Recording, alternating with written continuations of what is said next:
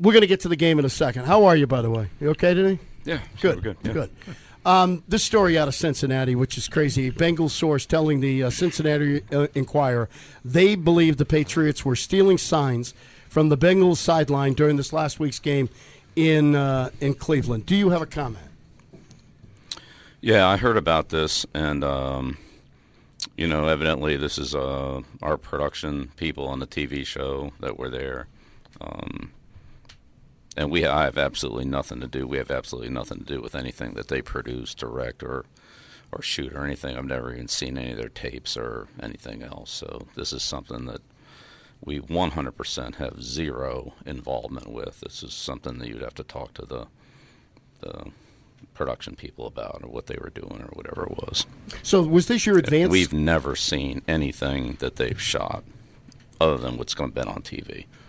Was this your advanced scout? Because the way it was first described, your advanced scout and somebody was filming your advanced scout. We've heard that story. I guess there's some kind of thing that they do with different departments, and they have trainers and equipment people and scouts and so forth. And again, I have no idea, so you'd have to talk to them about exactly what the project was. But from a football standpoint, we have absolutely nothing to do with the production people and what they do for the TV show and everything else. I tape a TV show with them, but there's no involvement whatsoever with them. I've never seen a tape or anything that they've shot anywhere in any capacity. Albert Breer reporting the NFL official took the Pats video guy's SD card away from the camera. Are you aware of that? Or? Yeah, I think that from what I understand, that we've given them everything that whatever they were doing there for the TV show, whatever it was, that they've given them everything. Again, I have no idea what really this is about, or what any specifics on it. All I know is what I've been told, and yeah, I'm sure that they gave them everything that they wanted. Is that an area where it is legal to film? No, press box? No, absolutely not. You can't do it from up there? No, a scout can't film the opponents as an advanced scout, and our video people are not even allowed to point the camera at our opponents in pregame warm-up or their side of the field or anything else to test out their equipment. So they 100% know. All of our scouts, all of our video people and everything absolutely know what that is. And again, I have nothing to do with the TV production shows and stuff like that. I have no idea what they do or what their projects are or anything else. Well, it seems like it may just be one big giant misunderstanding based on Kraft Productions and the guys over there shooting a show called Do Your Job, and one of them was the scouts. That's what it seems like, at least as far as what we can tell. Yeah, I have no idea. Again, I don't have anything to do with TV productions or anything else. I have enough other stuff to do. And so what did or didn't happen, what they were involved or weren't involved with, and so forth, I have no idea whatsoever. So let me make this, try to let you make it clear. Your advanced scout was there at the game, but he was not videotaping on the field or coaches' signs from across the field. Yeah, no, absolutely not. No, as I understand it, they were videotaping him, trying to show, kind of what an advanced scout does or something like that. I don't know. You'll have to wait and see the show, I guess, and see how it's presented. I don't know. You must love this new media world and the way it operates with content and all this other stuff that's done. But it's amazing that this would all pop up today out of nowhere. Well, I mean, it's not out of nowhere. If it happened yesterday or whenever it happened, I don't know. Yeah, I mean.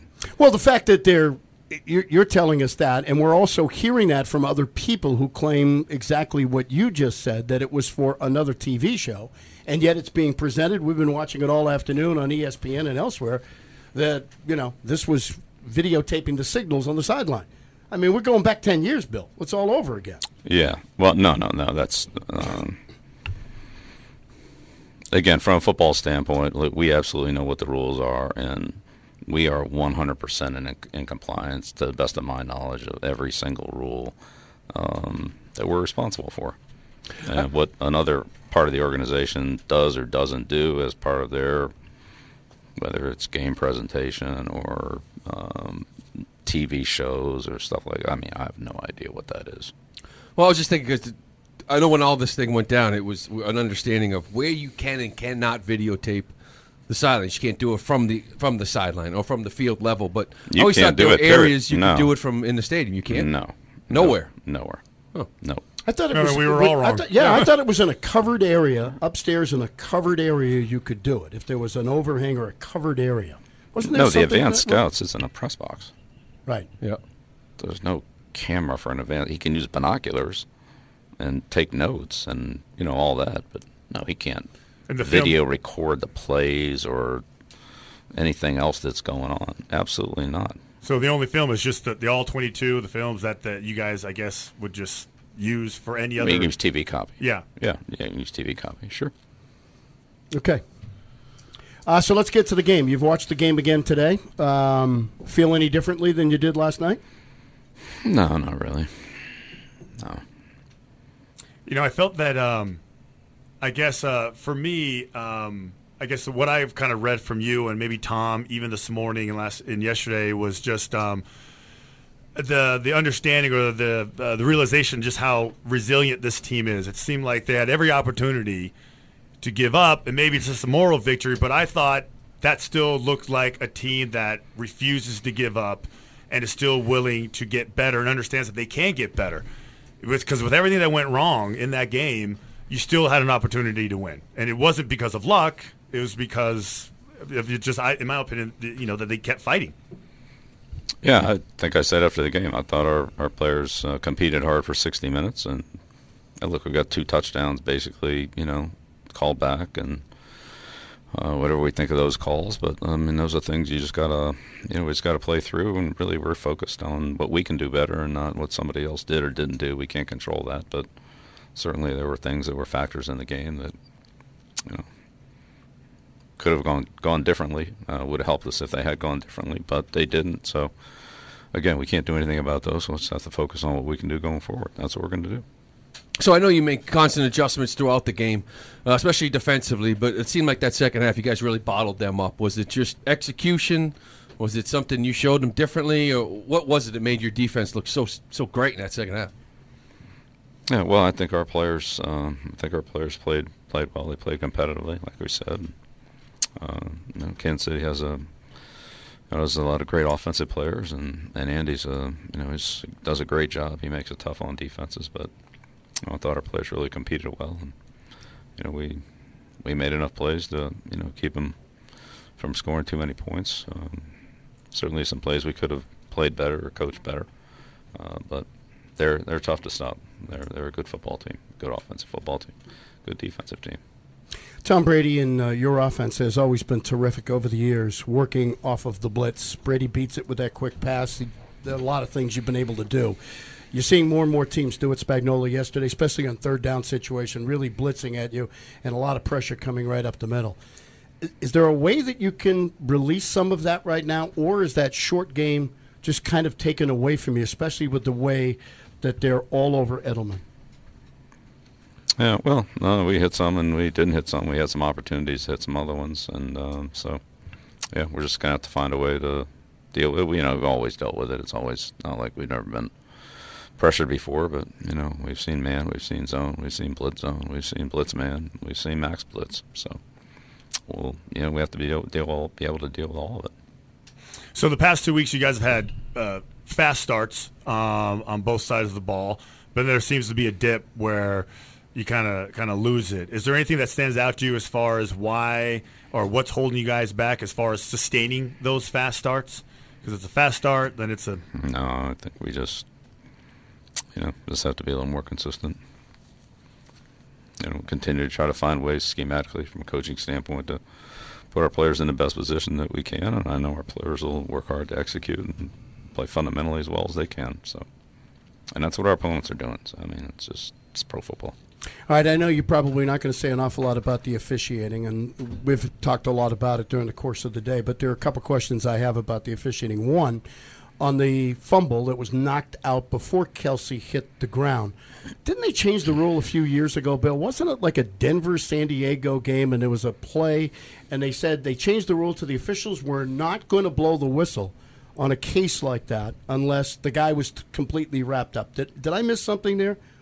Weren't they supposed to let it go when somebody picks it up and runs with it? Yeah, again, I think that's really a question for the officials to answer. But I'd say fundamentally, yes, that those close plays, they have an opportunity to let those go, because if it's a turnover, that's going to be automatically reviewed anyway, and there's always the opportunity to correct it. All right, and in the N'Keal Harry touchdown, and he certainly was in the end zone, we've had this conversation with you before. So they review all the scoring plays. But if you have a play that should have been a scoring play that's not, you don't get it reviewed.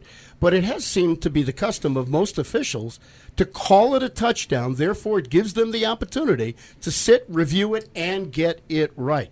Were you a little bit taken back that they did not do that? Because there were two officials. They disagreed. One said he was blocked out, and they were kind of having a conversation as to what they saw. They weren't really sure.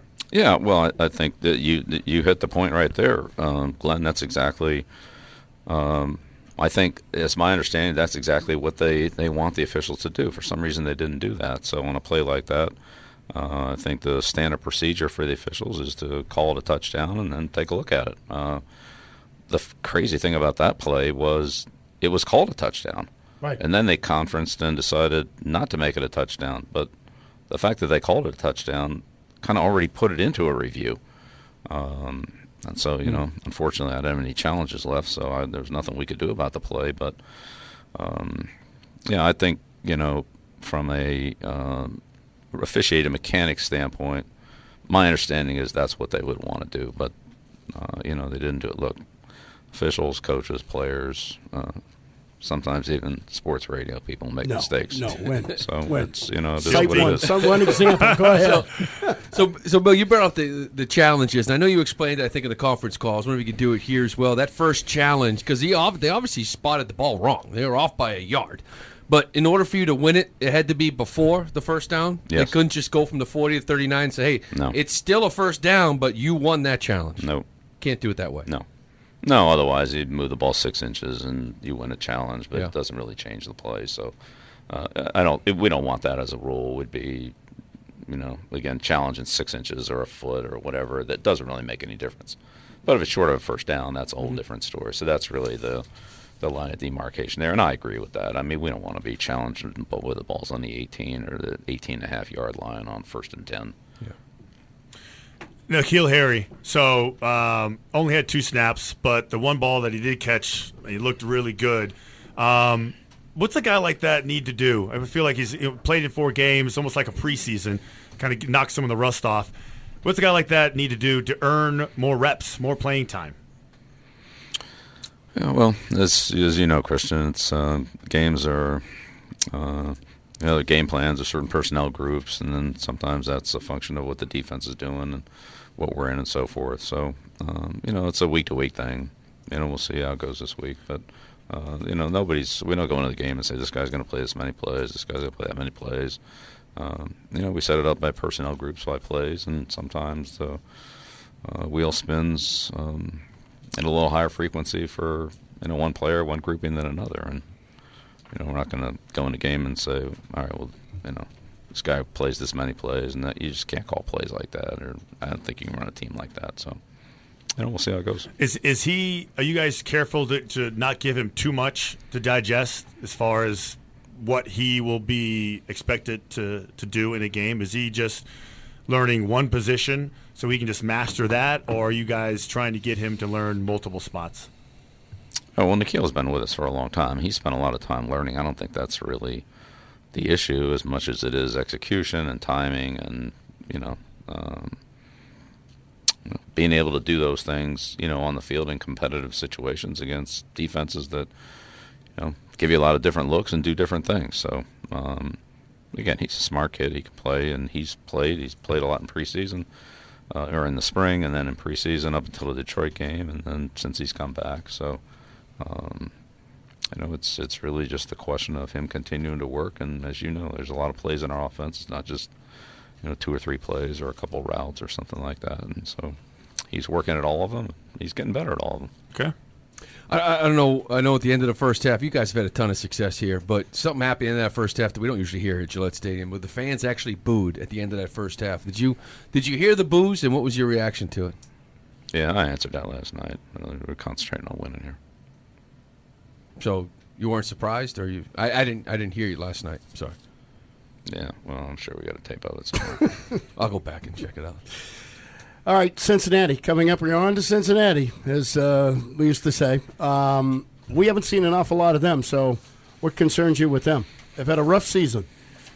Well, they're a very talented team, and they're a very aggressive team. They basically run the Rams offense. Coach Taylor, and they're an aggressive defense with some of the kind of Philadelphia principles and Giants principles, mixed in there together. So, good pass rushing group, aggressive team, always good in the kicking game with Darren Simmons, and he's been there for a long time. So they're solid in all three phases.